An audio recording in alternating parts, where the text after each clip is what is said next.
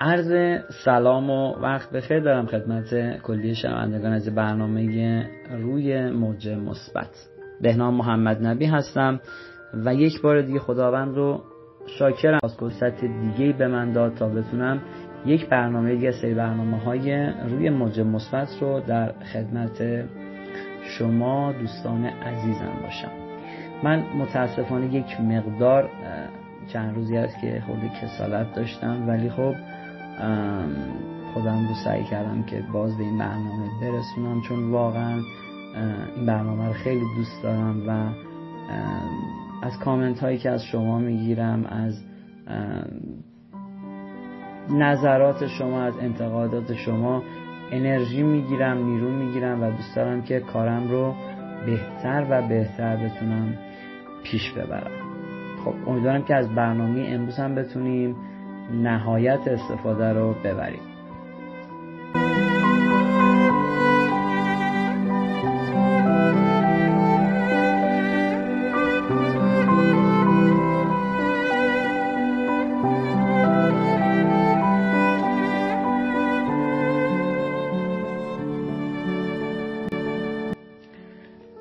خب دوستای عزیزم، اگر خاطرتون باشه من هفته پیش در رابطه با کتاب از دولت عشق صحبت کردم و در رابطه با فصل اول اون که معجزه عشق هست براتون صحبت کردم و خدمتتون گفتم که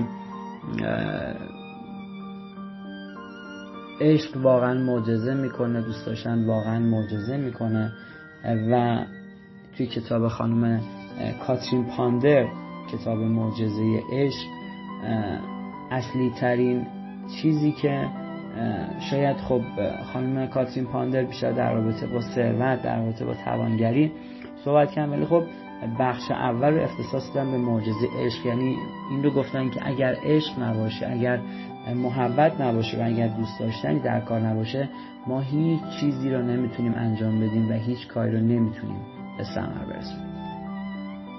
خب ما ادامه کتاب رو خدمتتون میخونیم و سعی میکنیم که نکات مهم و ارزشمند این کتاب رو خب خدمتتون یه سری توصیفات هم نسبت بهش داشته باشیم، چه بسا که این کتاب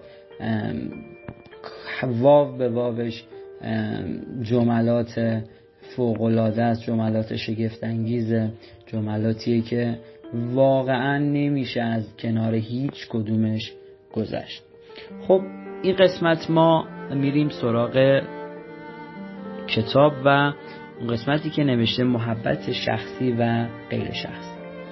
خب باز هم این نوشته خانم کاترین پاندر هست که ما میخونیم ادامه رو.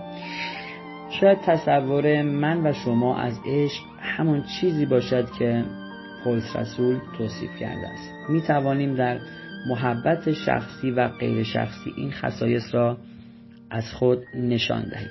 در عشق و محبت شخصی می توان نسبت به افراد خانواده، خویشاوندان، مهربانی و نرمش و ادب و عاطفه و تایید و تحسین و ملاحظه و ایثار نشان داد. عشق و محبت غیر شخصی در اصل یعنی توانایی کنار آمدن با مردم بدون دلبستگی شخصی و وابستگی عاطفی. برای آفرینش، آگاهی و پرورش، محبت غیر شخصی و نیکخواهی نسبت به همکاران و آشنایان و همه کسانی که با آنها سر و کار داریم. تکرار عبارت زیر بسیار مؤثر و سودمند است. تو این قسمت از کتاب یه عبارت تأکیدی بسیار زیبایی هست که خانم کاترین پاندر خب گفتم و من این رو خدمتتون میگم و به شما میگم که حتما این رو یه گوشه یادداشت کنید، چون جمله بسیار زیباییه که خیلی به دردتون میخوره. من بدون هیچ گونه وابستگی همه مردم را دوست دارم و همه مردم نیز بدون هیچ گونه وابستگی مرا دوست دارم. ببینید این جمله دقیقاً مصداق همینه که به دیگران عشق بورزید، دیگران رو دوست داشته باشید، به دیگران محبت کن، اما وابسته کسی نشید عزیزان. وابستگی چیز قشنگی نیست.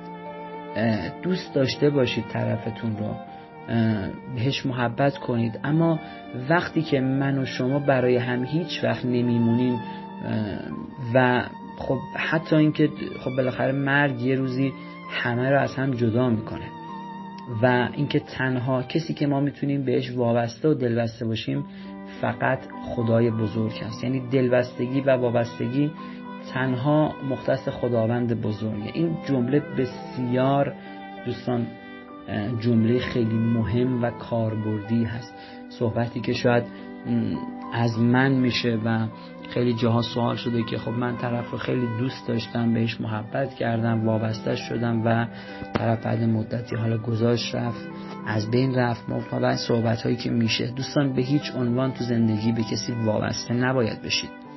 وابستگی تنها مختص خداونده. حتی من از یه روانشناس خیلی بزرگ هم شنیدم که میگفت زن و شوهر هم نباید به هم وابسته باشن، مادر و فرزند هم نباید به هم وابسته باشن. دوست داشتن کنار هست عزیزان، ولی وابستگی به خاطر اینکه ما زمانی که به کسی وابسته میشیم، زمانی که دلبسته کسی میشیم، وقتی خدای نکردی اتفاقی برای طرف میفته، خیلی سخت میشه این رو برای خودمون هجی کنیم، این رو برای خودمون تو درک خودمون بگنجونیم که طرف نیست، من الان بدون اون نمیتونم زندگی کنم. پس این جمله بسیار مهمه که من بدون هیچ گونه وابستگی همه مردم را دوست دارم و همه مردم نیز بدون هیچ گونه وابستگی مرا دوست دارم. خب ادامه کتاب رو خدمتتون میخونم.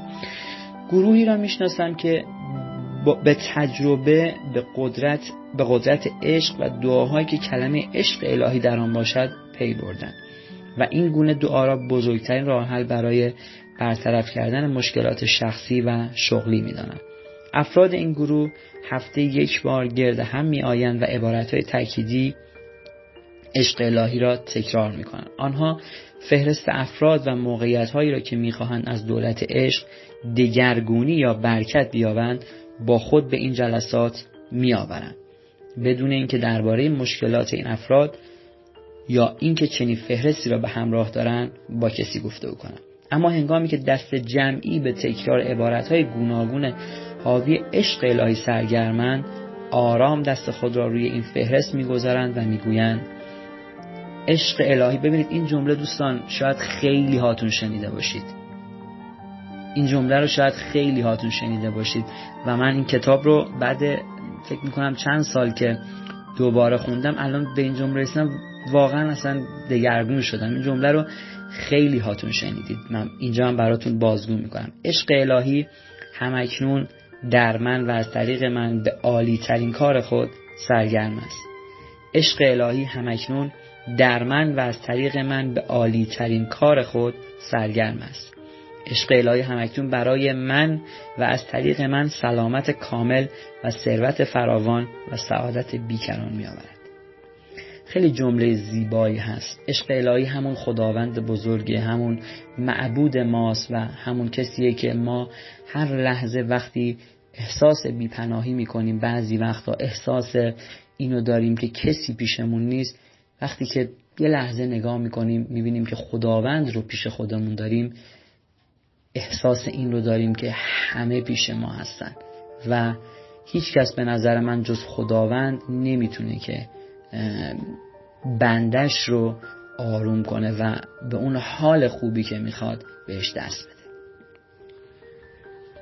مطالب این کتاب، این نمیدونم چی باید در رابطه باش بگم. واقعا این یک کتاب نیست، فقط این یک گنجینه است، فوق‌العاده است دوستان. واقعا این کتاب دگرگون میکنه زندگی ما رو، خیلی زیاد هست و من دوست ندارم که جایی رو جا بندازم، ولی خب تایمم ببخشید یه مقدار کوتاه هست و سعی میکنم خب هر هفته به تیکه هایی از این کتاب خب بسنده کنم و شما رو با این کتاب بیشتر و بیشتر آشنا کنم. خب به پایان آمد این دفتر، اما حکایت ما همچنان باقی است. اینکه ما دوباره هفته‌های آینده در رابطه با این کتاب صحبت میکنیم، در رابطه با مطالبش صحبت میکنیم و خودم دارم لذت میبرم واقعا از این کتاب و خیلی دوست دارم که این کتاب رو باز هم بتونم بخونم، چون واقعا زندگیم رو دگرگون کرد. اصلا این کتاب ها دوستان فوق‌العاده است. رو خدا بعضی مواقع کتاب خوندن رو از یاد نبرید، کتاب هم بخونید، مخصوصا تو این زمینه ها. کسایی که میخوان موفق بشن، کسایی که میخوان به آرامش دست پیدا کنن، این کتاب ها رو از دست ندید. داخل اینترنت هم هست، میتونید سرچ کنید، کتاب ها رو دانلود کنید. به خدا شکر میگم انقدر دیگه همه چیز در دسترس هست که کار خیلی برام راحت تر کرد. خب باز هم به پایان یکی دیگه از برنامه‌های روی موج مثبت رسیدیم. ببخشید من عذر میخوام اگر یه مقدار این هفته سر حال نبودم. من یه مشکلی برام پیش اومد، شما عزیزای دل من هستید. من یه جراحی رو انجام دادم، روی دندونم یه مقدار بد تونستم صحبت کنم و اگر یه مقدار ببخشید خوب نتونستم صحبت کنم، من رو به بزرگواری خودتون ببخشید. باز هم در پایان برنامه خدمتتون میگم که عشق و دوست داشتن رو از یاد نبرید، محبت کردن رو از یاد نبرید و همدیگر رو بیشتر دوست داشته باشید. وقتتون رو نمیگیرم، شما رو به خداوند بزرگ میسپارم. در پناه حق باشید. یا علی، خدا نگهدار.